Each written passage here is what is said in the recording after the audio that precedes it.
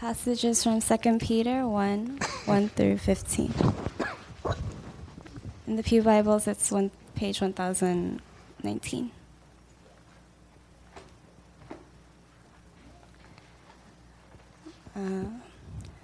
Simeon Peter, servant and apostle of Jesus Christ, to those who have obtained a faith of equal standing with ours by the righteousness of our God and Savior Jesus Christ.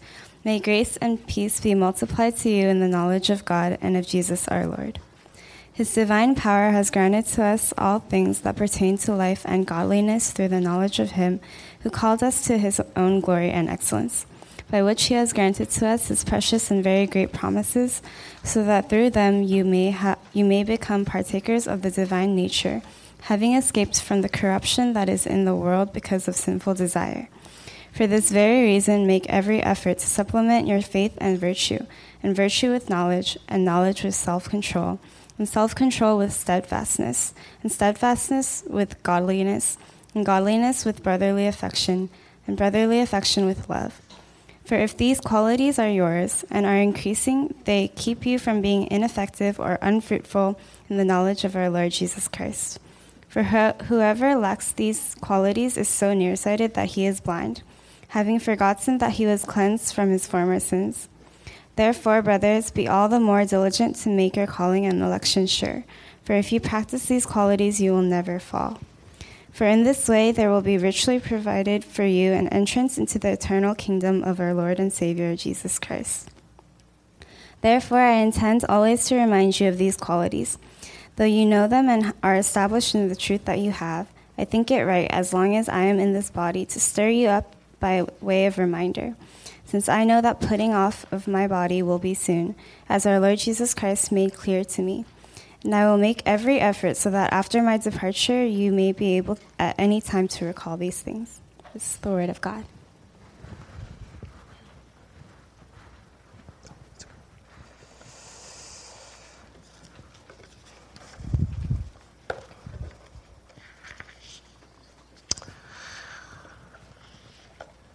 It's kind of interesting. It's been a while since I've done the presiding and the preaching.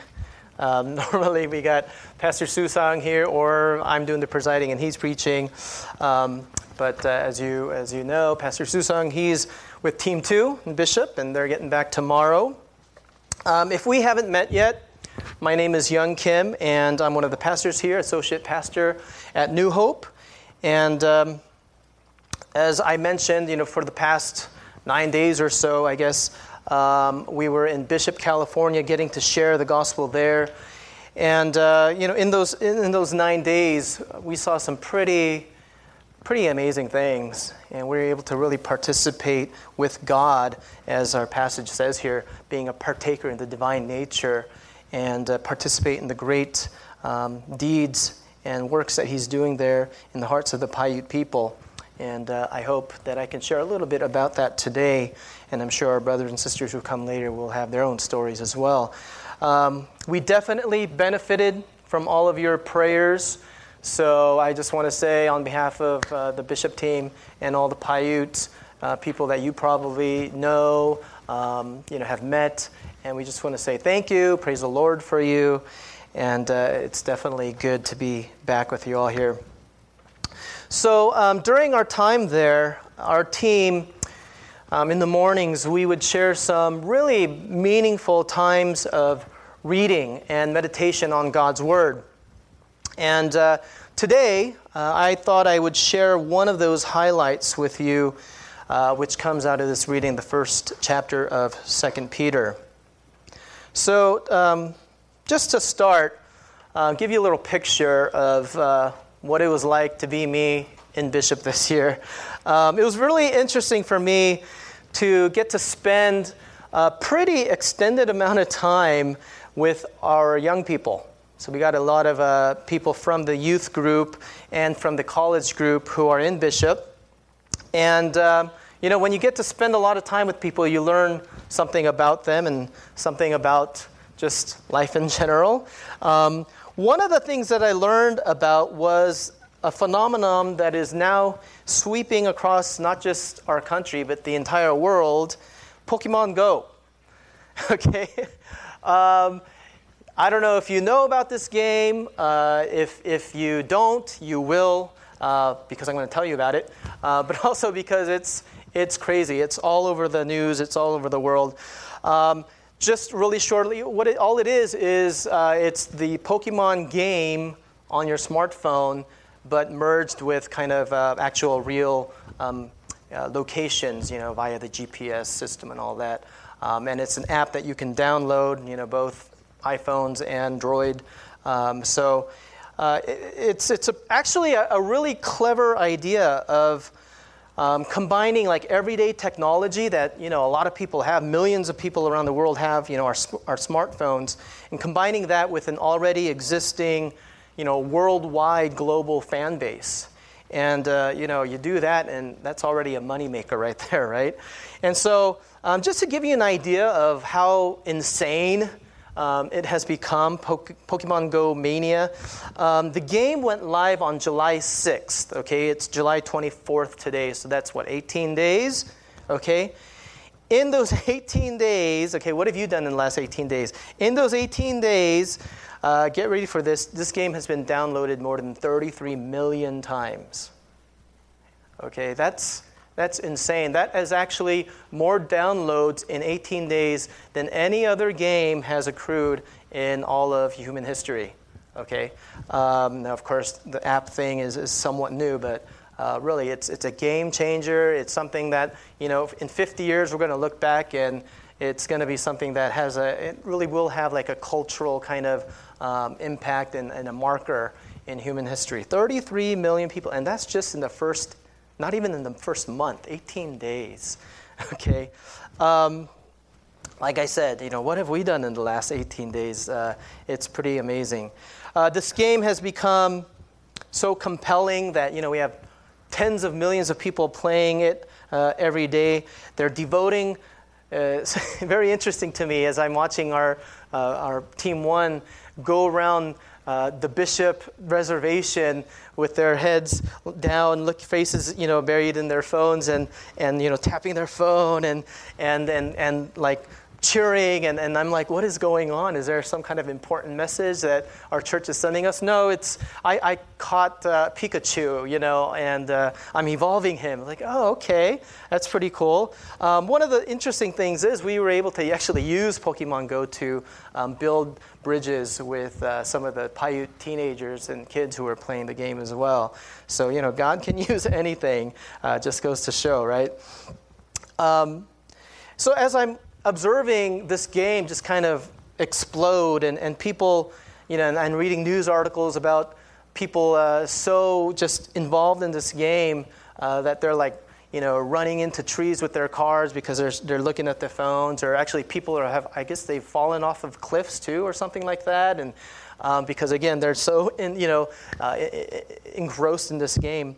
It made me wonder, what could happen to our world if God's church could embrace our identity and power in Jesus as zealously as these Pokemon fans have embraced their identity and power in this fictional game. It's an interesting question to think about. And so the major themes of this passage here in chapter 1 are actually kind of summed up in today's title, Embracing Our Powerful Identity in Christ. Embracing our power and our identity in Christ. So our first point today it comes from verse 3. So if you have your Bible or your Bible apps, go ahead and look there.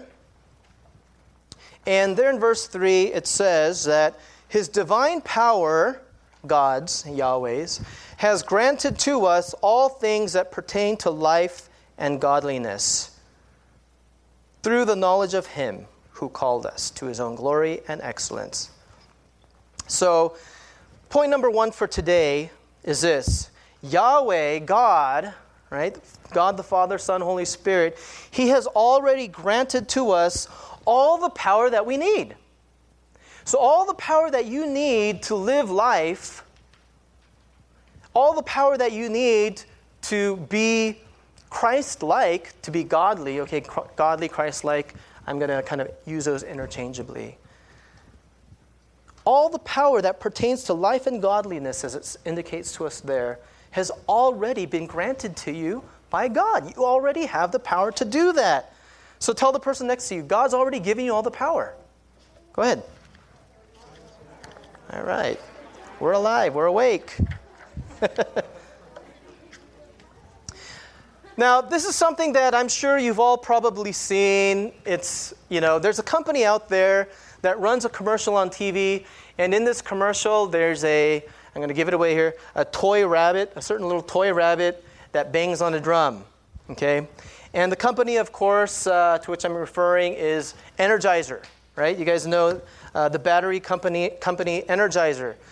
Now, the idea behind this commercial is that this toy rabbit, it runs on Energizer batteries. And because it's using Energizer batteries, it will never die. It just keeps on going. It just keeps on. That little drum-playing rabbit just keeps on marching, doesn't it? Right? Even now. It's been years and years since this commercial first came out.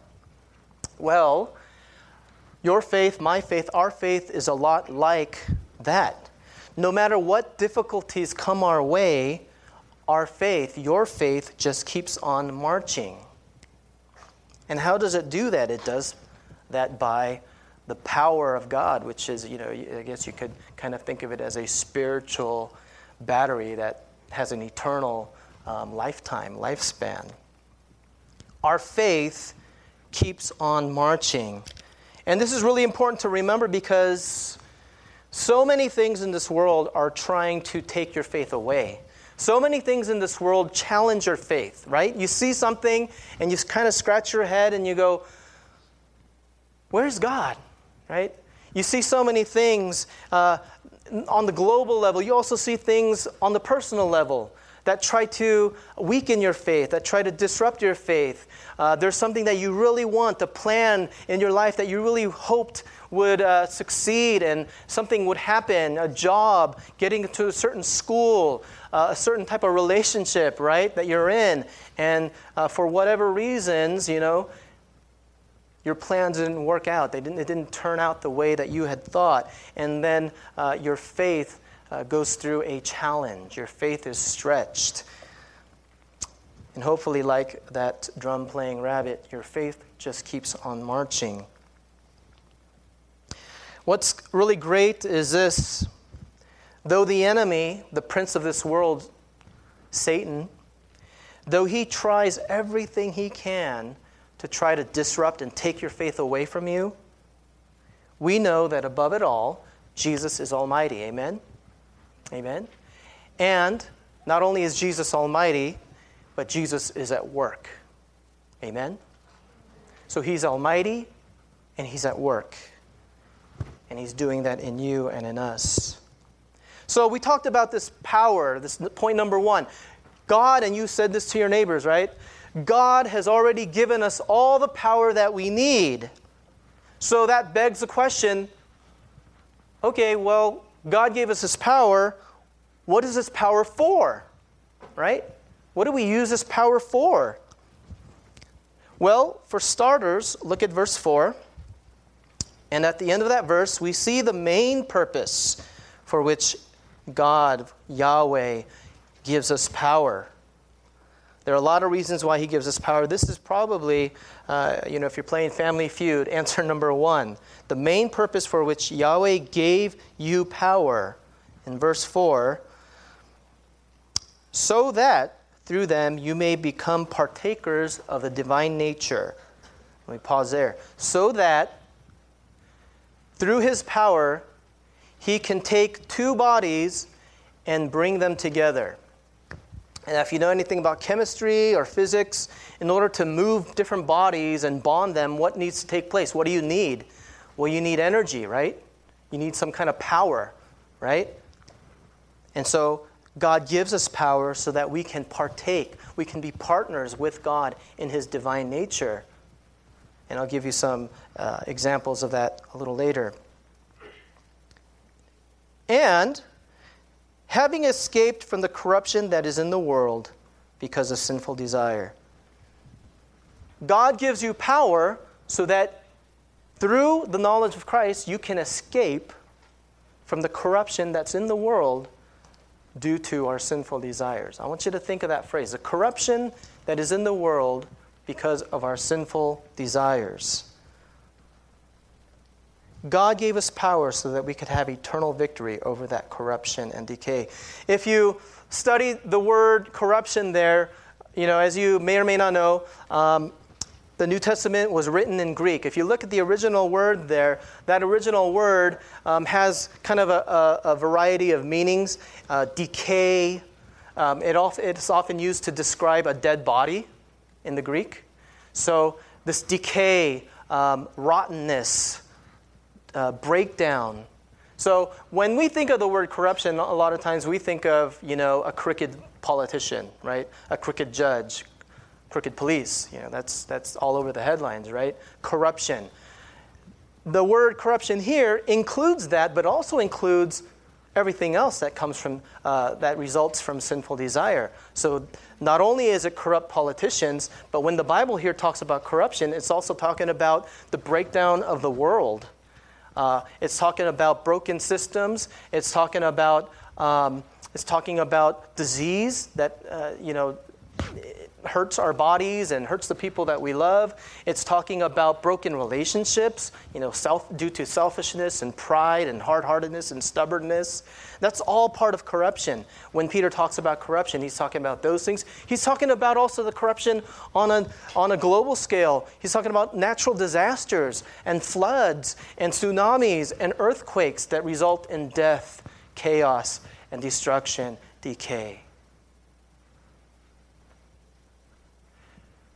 And God says about all of that corruption that comes from a sinful, broken world. Our world is broken because we brought sin into it, right? And with this broken world is all this corruption. And what does God say this here? He says this, having escaped.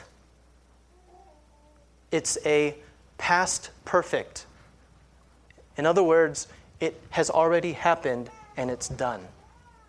It's a perfect action, having escaped from the corruption that is in the world because of sin. I want you to think about that. Let it sink in. God has given you and me the power to escape from the corruption that's in this world because of sinful desire. It says it right there. It's not my opinion.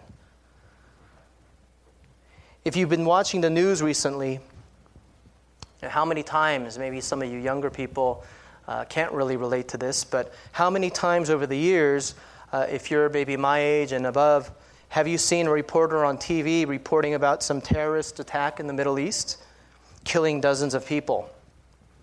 And if you're anything like me, you would see these reports, you'd feel sad, maybe say a prayer, and then you'd turn the channel. Why? Because these were events that happened over there in the Middle East. It didn't really have any relevance to me here in California. I grew up in California. It's like, yeah, it always happens there in the Middle East. What's wrong with the people there?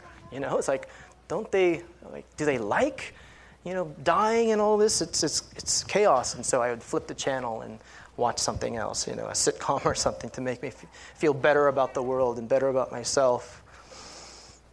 But what used to happen only in the Middle East, in the past 15, 20 years, has now spread, and it's happening in more places like France, London, and right here, even in our own country. And I don't want to focus only on a certain kind of violence that occurs because of a certain kind of religious mindset. There's also horrible things happening for other reasons, with other motivations. As I mentioned earlier, corrupt policemen and people who are angry and people who in their anger are taking vengeance, taking the law into their own hands. And it's, nobody's right. Everybody's wrong in this situation. And it's resulting because of this sinful desire of revenge, of fear, of racism. It's all resulting, the sinful desire is resulting in what? Just like it says here in the Bible, corruption. God created the world perfect, and then we're the ones who corrupted it. And before you start pointing fingers at the, terrorists in the Middle East, or before you start pointing people at pointing your fingers at, Black Lives Matter or corrupt policemen, I think you and I need to look in the mirror and ask ourselves, what sinful desires have I contributed, have I given into, and thus contributed to this mess that we call the world? You see, we all have sinful desires, and then we also all have Christ-like desires, if you have Christ in you. It's just a question of which desires are you going to feed. Let me say that again. We all have sinful desires, and if you're in Christ, we all have Christ-like desires. And life is just a matter of which set of desires you're going to feed. Which set of desires are you going to give into? Sometimes you and I, I'm not above all this, by no means. Sometimes you and I, we make decisions that we know we shouldn't. And like ripple effects, it causes damage to the people that we love around us. It causes destruction to our surrounding world. And it causes decay in our very souls.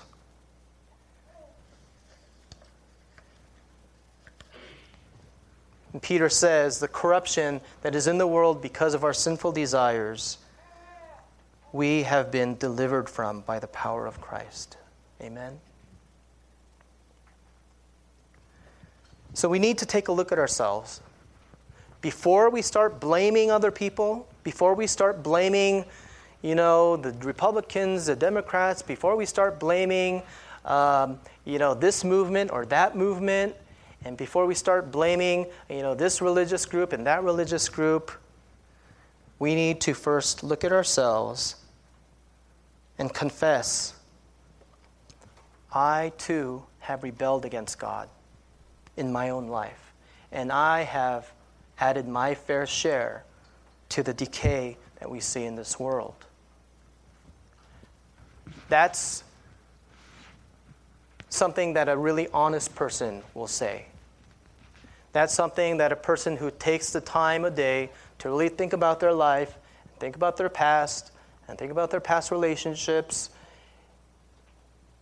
and understand, there were times where I gave in to my sinful desires rather than my Christ-like desires. And this leads us to point 2.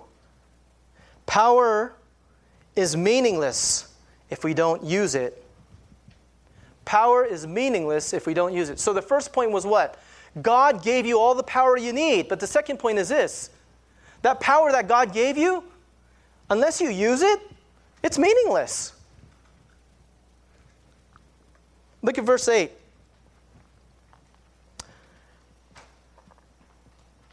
For if these qualities are yours and are increasing, they keep you from being ineffective or unfruitful in the knowledge of our Lord Jesus Christ. Now, I'm a pastor. I've been a pastor for 20 years. I've been a believer for more. And when I read this past week, it was like a slap in the face. I'm pretty sure I've read this before, but I think for the first time it really hit me. And what hit me was this. It's possible for Christians to be ineffective and unfruitful in their knowledge of God. Wow. I mean, that's pretty crazy what this verse here says. Again, in the original Greek, it's even more kind of stark and blunt. In the Greek, it says, it's kind of fun to hear, so I'll just say it for you. Uk argus ude akarpus. And literally, that means this: lazy and unfruitful. Lazy and unfruitful. So the Bible here in verse 8 is warning me and you about receiving the powerful knowledge of Jesus, but then becoming what? Lazy. And becoming ineffective, unfruitful, impotent in the knowledge of Jesus Christ. The knowledge of Jesus, listen to this, guys. The knowledge of Jesus is such that when someone truly has it, it's impossible for them to not change. And when I say knowledge, I'm not just talking about cognitive, 1 + 1 = 2 knowledge. I'm talking about knowledge like I know my best friend and my best friend knows me. I know my husband of 30, 40, 50 years just like he knows me. That's the kind of knowledge we're talking about, knowing deeply.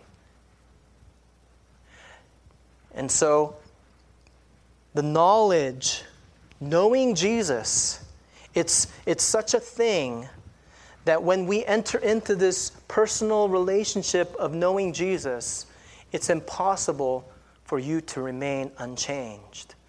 You have to change it. It just changes you. Like radioactive, minerals.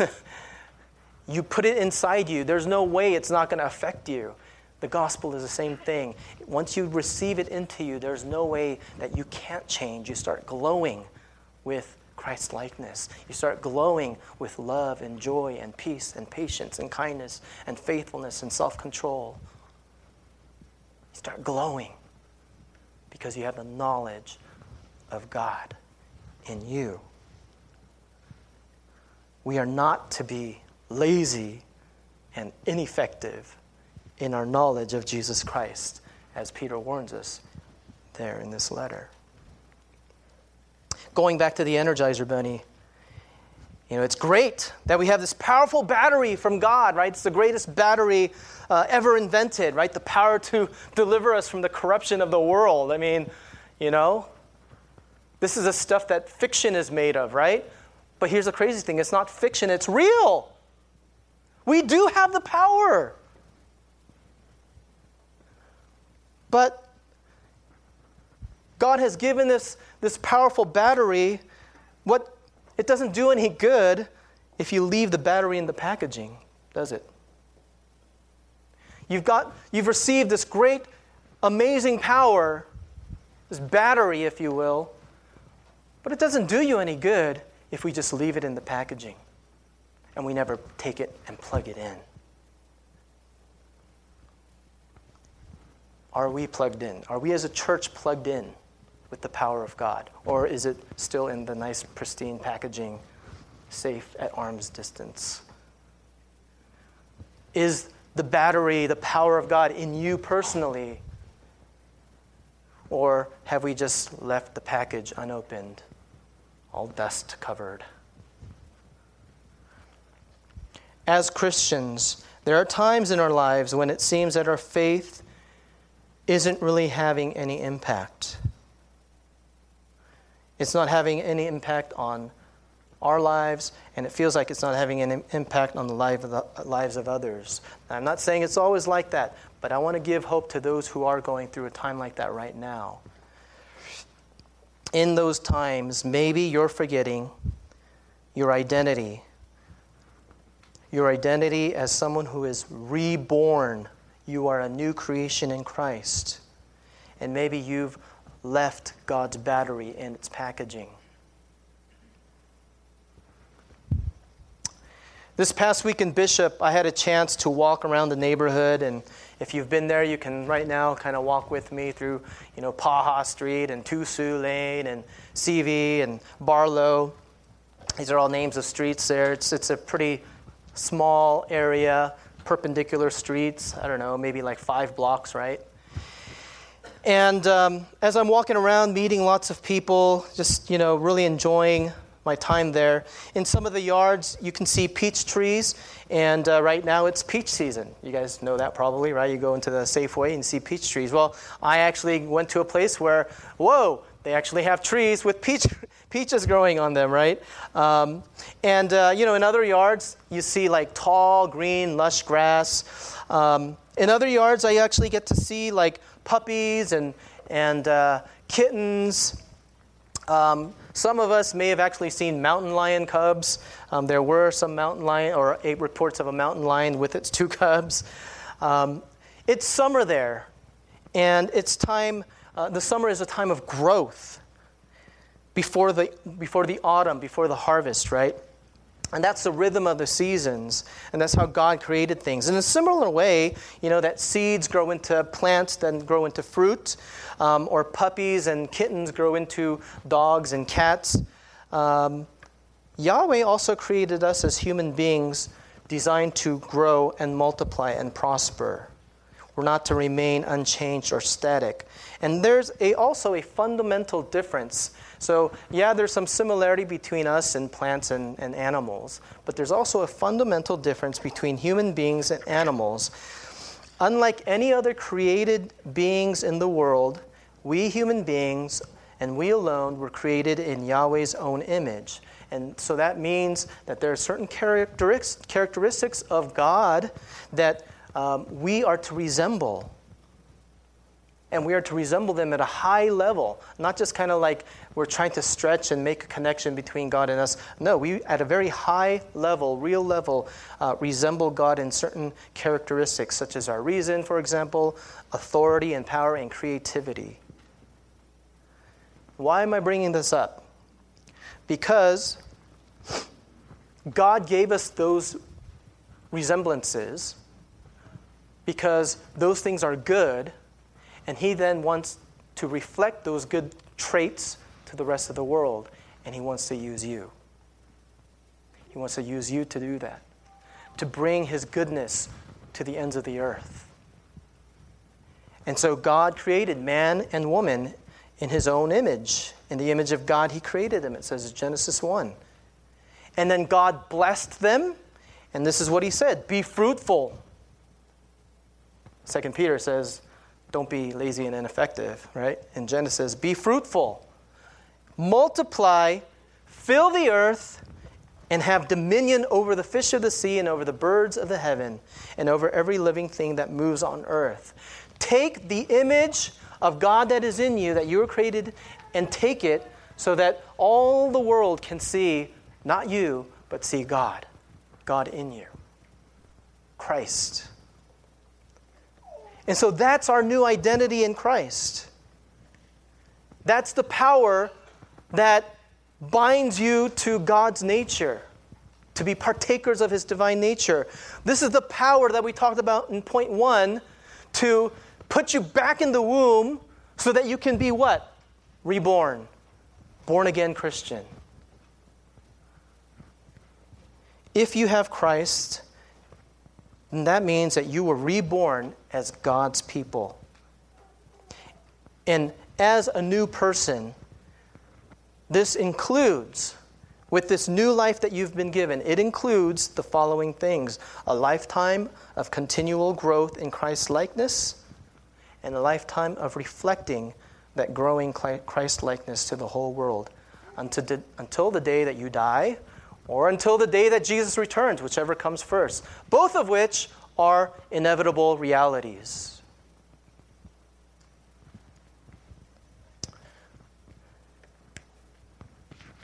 And so, as we think about our new identity, right? Embracing our identity. We've talked a little bit about embracing our power in Christ, embracing our identity.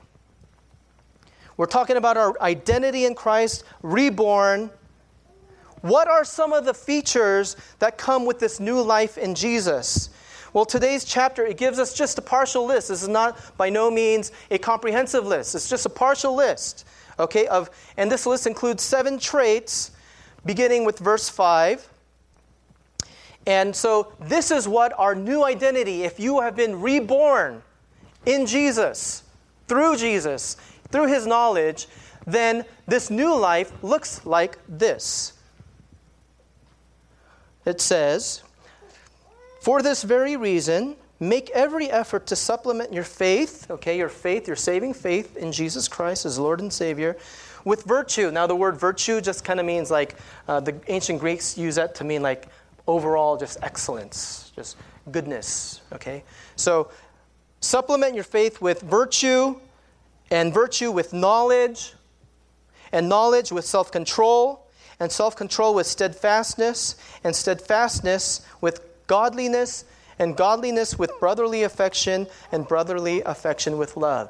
There you have just a kind of a starter's list of 7 characteristics of your new identity in Christ. If you want to embrace your identity in Christ, these are some of the things that naturally happen as you plug into the power of God. You grow in virtue. You grow in your knowledge. And again, knowledge is not only the cognitive stuff of God, but also your heart knowledge of God. You grow in your self-control.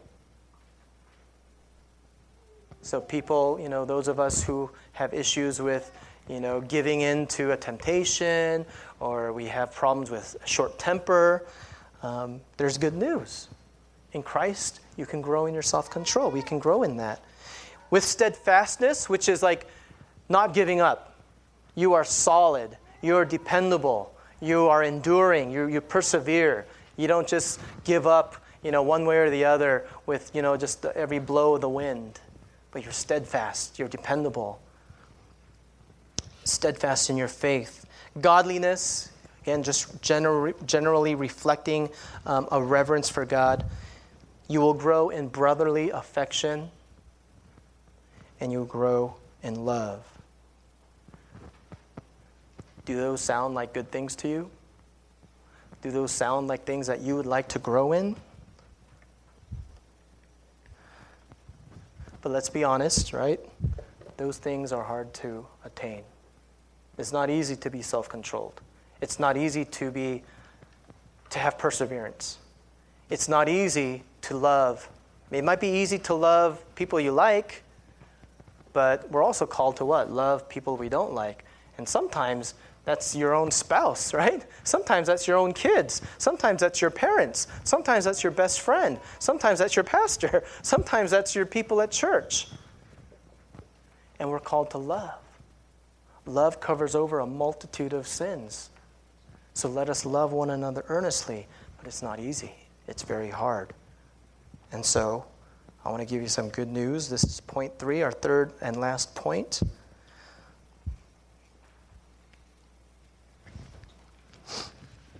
This power that has been given to you has already been paid for. It already has your name on it. And all you need to do is receive it. Look at verse 4 again. It says, He has granted to us His precious and very great promises. God promises that those who receive Jesus Christ as our Lord and Savior are granted entrance into the eternal kingdom. It says it right there again. There in verse 11. This may be something that you already know. It may be something that you are hearing for the first time today. Let me just say this. When God makes a promise, He doesn't break it. When God makes a promise, He doesn't break it. I want you to say that to your neighbor. Go ahead and say that right now. Make sure you're awake. And God promises that those who are in Christ can escape, having already escaped, have the power to escape from the corruption that is in this world because of our sinful desires. All of this power is available to us through Jesus Christ. Now, going back to the Pokemon Go, it's interesting to me that some company in Japan or some company here in the States can put things out there in the world that are not even real. They're just on your phone. And people orient their entire life and their entire day and devote energy and resources. $37 million has been, $37 million in revenue, again, in just, 18 days. So there are people, this money's coming from somewhere, somebody's pockets. And to try to acquire these imaginary cards and things, creatures, we have people orienting. And, I'm not saying it's a bad thing. It's just like any other game, right? Football, basketball, it's the same thing. It's just a game. But all that to acquire and to catch them all. And I just want to remind you and remind myself, you don't need to go out there and catch them all. God has already given you the greatest thing. And so you can rest in gratitude and joy and assurance that God has already given you the greatest thing. What more can He give? His Son. How will He not also graciously give you all other things? If there are things going on if you're in a situation in your life where you're just asking, God, what's going on? I can't tell you how the story is going to end, but I can tell you that Jesus is with you, that Jesus has suffered. He knows your suffering. He knows your anguish. He knows your hopes. He knows your desires. And He's already given Himself to you. And everything that you need, He will give to you. Everything that you need, He will provide for you. How do we know this? Because He provided for our greatest need, to escape the corruption that is in this world. And we will be freed from that. We will be delivered from that because of Jesus Christ. Amen. I'm going to end with this little story about Bishop. There are times when I too forget about this stuff. And I need reminders. There at the last part of our passage today, Peter talks about, I'm telling you this to remind you of these qualities, verse 12. I'm telling you this so that when I go home, he says, when I leave my body, verse 14, and this will be soon, he's thinking, because he probably knows that the Roman Empire is not very happy. Neither are the Jewish leaders, the establishment, very happy with what he's saying about Jesus. They're telling him to shut up, but he can't, he won't.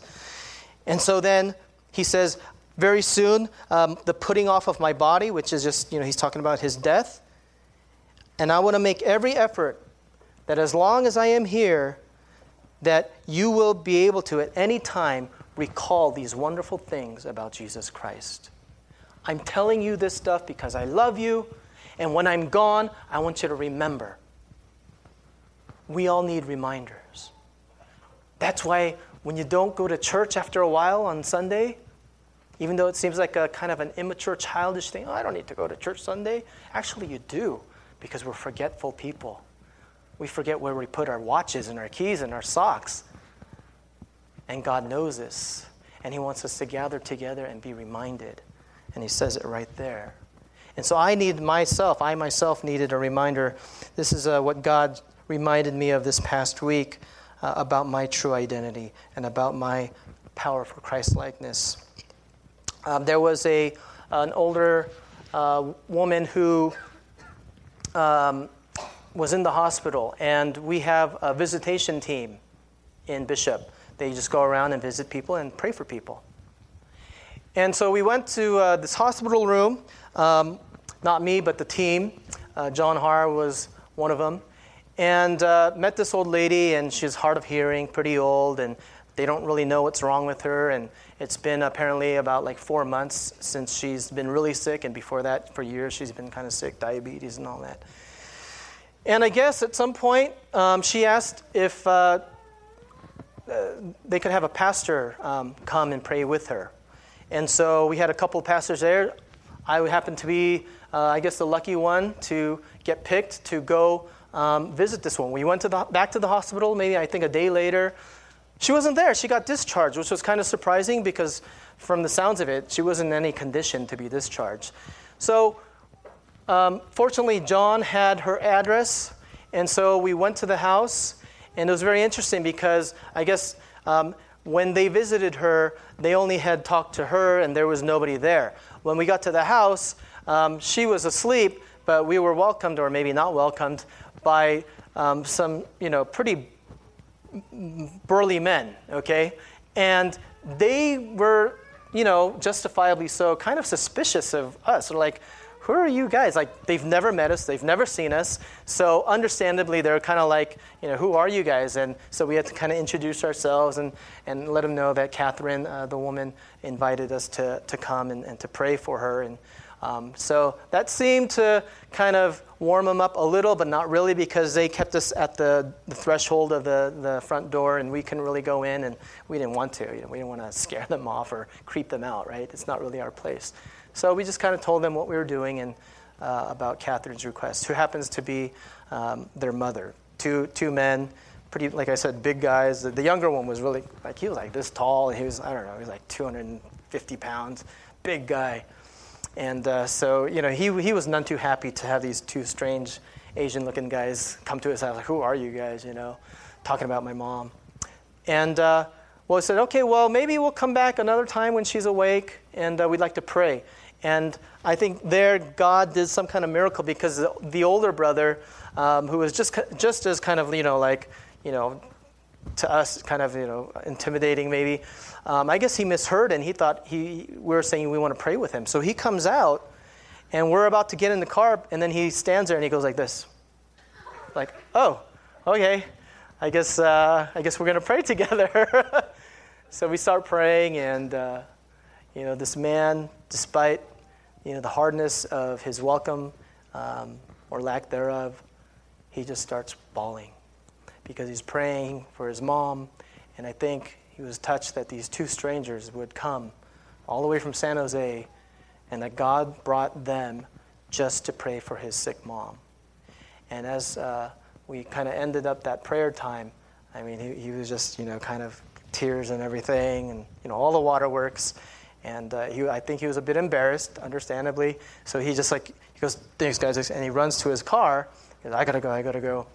And, I just want to say, hey, I hope to see you again.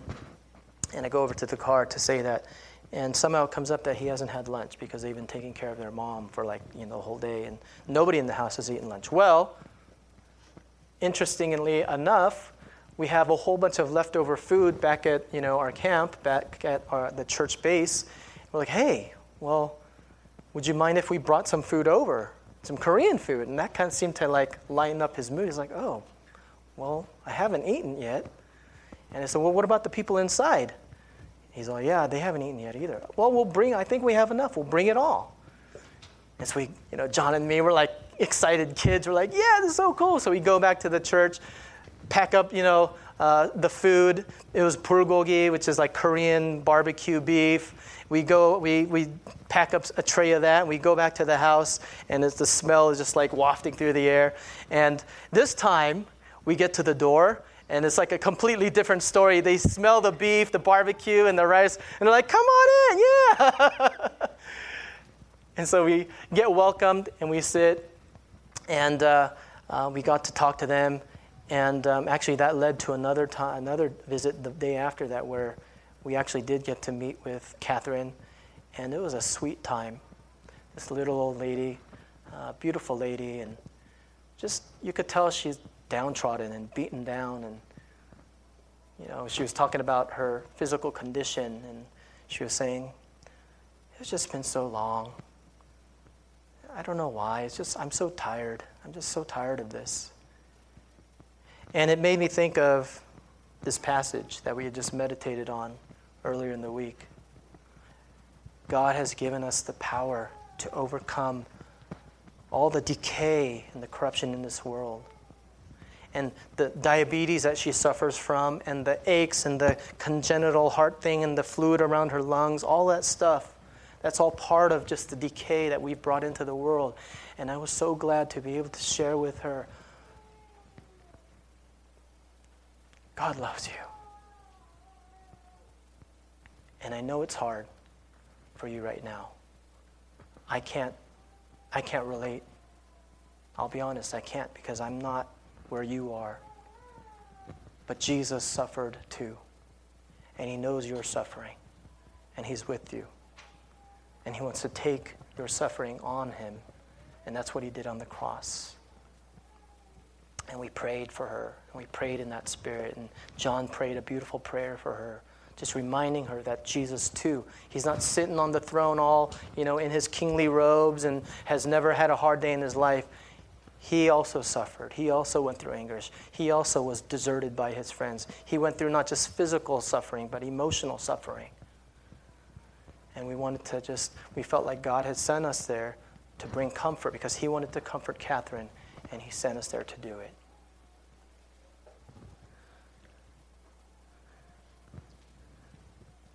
When Christians step out in faith and do something that's just a little bit uncomfortable,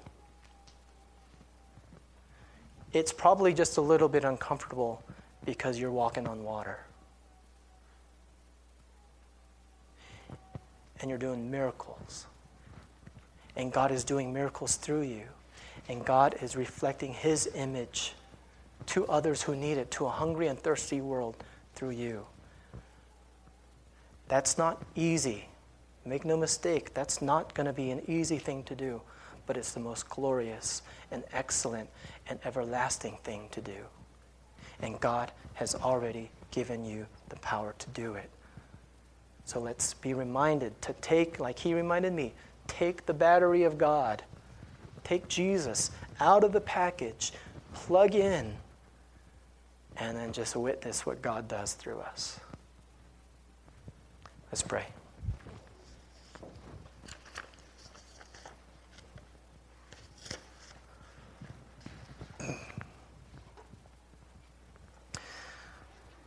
Just spend a little time. The Lord has spoken through his word in 2 Peter chapter 1. And just ask God, okay, Lord, what do you want to say to me? What do you want to really stick with me right now? I open myself up to you. This is part of opening up the package and taking that battery, the power of God, and really just embracing your identity, embracing the power of Christ. So take some time to just be a blank page and let the Holy Spirit write on you.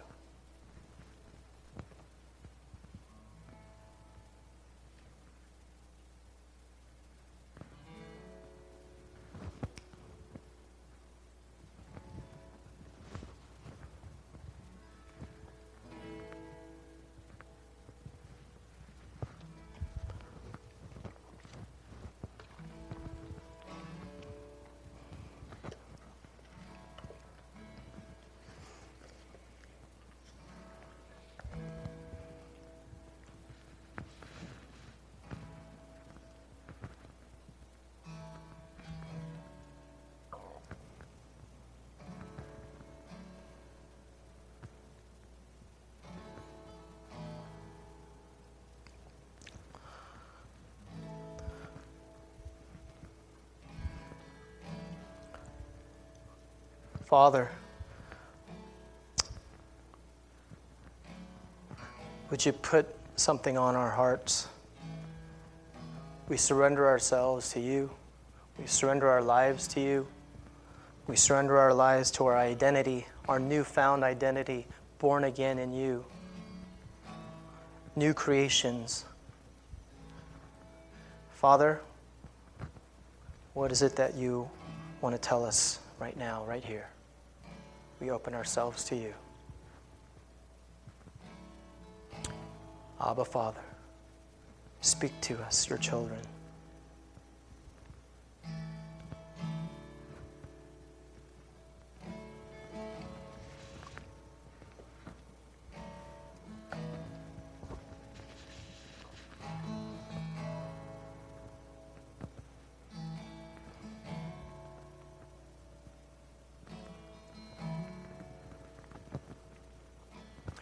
You can continue to pray, and during this time we're going to have a time of worshipful response, and along with that, as part of that, we will, if anyone has tithes or offerings that they'd like to offer in response to him and his greatness, his love,